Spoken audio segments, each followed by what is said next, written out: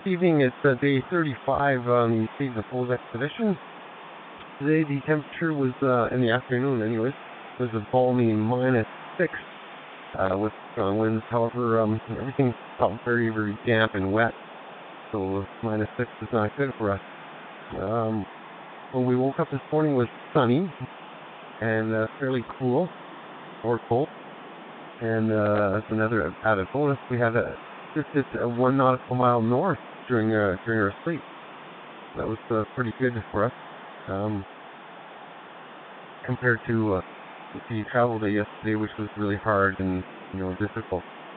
So everything was looking quite bright this morning for traveling. It was it's beautiful. However, as we got in our however we got ready to travel, the visibility dropped to 0 pretty much, and we encountered lots of leaves, lots of pressure ice.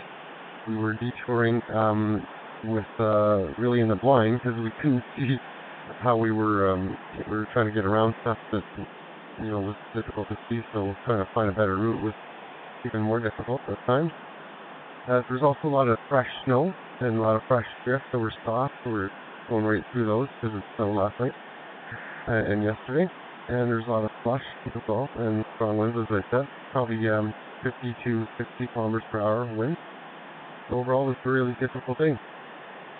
However, at the end of the day, we still managed to get 11.3 nautical miles of travel.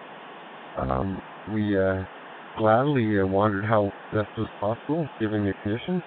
But as we sit here in the tent, we look at our GPS, and since we set up the tent, we've traveled about 1 nautical mile northwest, that is actually.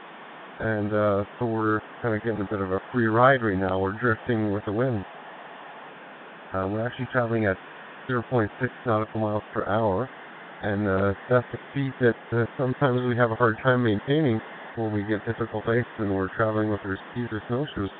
So we're pretty happy with what's happening now, but we're also bracing ourselves for whatever cost we'll have to pay later, which usually happens the day after or the next day.